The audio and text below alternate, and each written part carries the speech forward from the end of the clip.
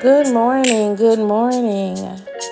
This is your morning decrees with your podcast host, Lady Lean. Job 22 and 28. I shall decree a thing. And it shall be established in my life. Father God, I release these words of faith right now. This is indeed my set time for favor. And I speak a speedy release into the atmosphere now. I am indeed in my season of the suddenlies. Oh, suddenly, people of God. Things are just happening to me, and they're happening out of nowhere, over and over again. Oh, the blessings of God are just happening over and over again. Psalms 148 and 6. He set them in place forever and ever. His decree will never be revoked. Psalms 19 and 7. The instructions of the Lord are perfect, reviving the soul. The decrees of the Lord are trustworthy, making wise the simple. And then according to Lamentations 3 and 37, who can speak and have it happen if the Lord has not decreed it? Oh, I declare and I decree that if God said it, it is going to come to pass. Oh, I speak it. I speak it into the atmosphere now. God is opening up doors that ordinarily would have been closed. Suddenly, doors are opening right now. Oh, if you believe it, come on and say it with me today. Doors are opening right now. I declare and I decree the release of closed doors opening right now. I call upon the name of Jehovah Hoshea. The Lord saves. He makes a way out of no way. He turns a tight place into a wide place just for me. Oh, Jehovah Hoshea. He expands me. He frees me. He will avenge his anointed. He will deliver and never disappoint. He will preserve me until I am brought over into victory. This morning, I would like to declare and decree Lamentations 3, verses 32 through 33. The NIV version reads, For no one is cast off by the Lord forever. Though he brings grief, he will show compassion. So great is his unfailing love, for he does not willingly bring affliction or grief to anyone.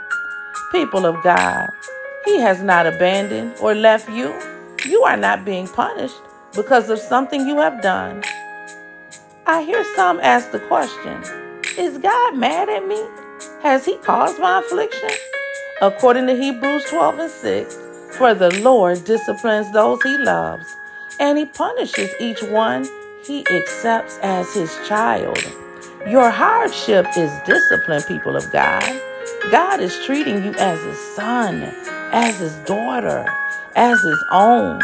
I remember my mom and even my dad always telling me just before I would get a beating or be chastised about something, baby girl, this is hurting me more than it's hurting you. God is not getting any enjoyment out of our suffering. He hasn't caused your pain and your sorrows. Who ever heard of a parent who doesn't discipline their children? What happens when we don't discipline our children?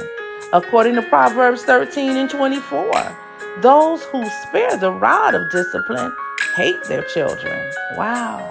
You mean to tell me that if I don't discipline my children, I hate them? I don't love them? Those who love their children care enough to discipline them. He still loves us. The Lord has not forgotten us. He is concerned about us because of his unfailing love. He caused grief to come upon us, then surely he will have compassion for us according to his loving kindness and tender mercies. I speak supernatural endurance and strength as you are going through. I declare you will not break. God is giving you tough skin. You do have enough fight in you. You are facing your wrongs and you are willing to come clean. Stop running and face conflict. God is giving you courage. I come against cowardice. I come against cowardice spirits and shame and blaming everyone else for your problems. It's time to come to grips with some things so that your sins will be over. Face the truth, the naked truth. Stop living a lie. You did it, and you know you did it. You have lied for so long that you forgot you lied. Or maybe you even believe your very own lies. God wants you to own it so you can dismiss it. Glory to God. Stop saying God has abandoned me and he doesn't care about me and that he doesn't love you. That's a lie straight from the pits of hell. You are still here because God loves you. You're not here because of yourself. I am still here because he cares for me. I am his remnant and so are you. Glory to God. And we know how much his remnant means to him. Oh, my. You are dear to the heart of God. Today is the day that your struggles come to an end. Yes, today is the end of your struggles. Today is I'm going to face it day. Today is I'm coming clean day. No more pain, no more pain, no more sorrow, and no more feeling sorry for yourself. The kingdom of hell will no longer prevail over me or you any longer. Lord, this situation is making me stronger. I feel your strength. Even as I speak, I feel your strength, your supernatural strength at the sound of my voice. I will not allow anything to limit me any longer because you are an unlimited God with an unlimited amount of blessing. And so I tap into my supernatural blessings right now. I tap into supernatural strength.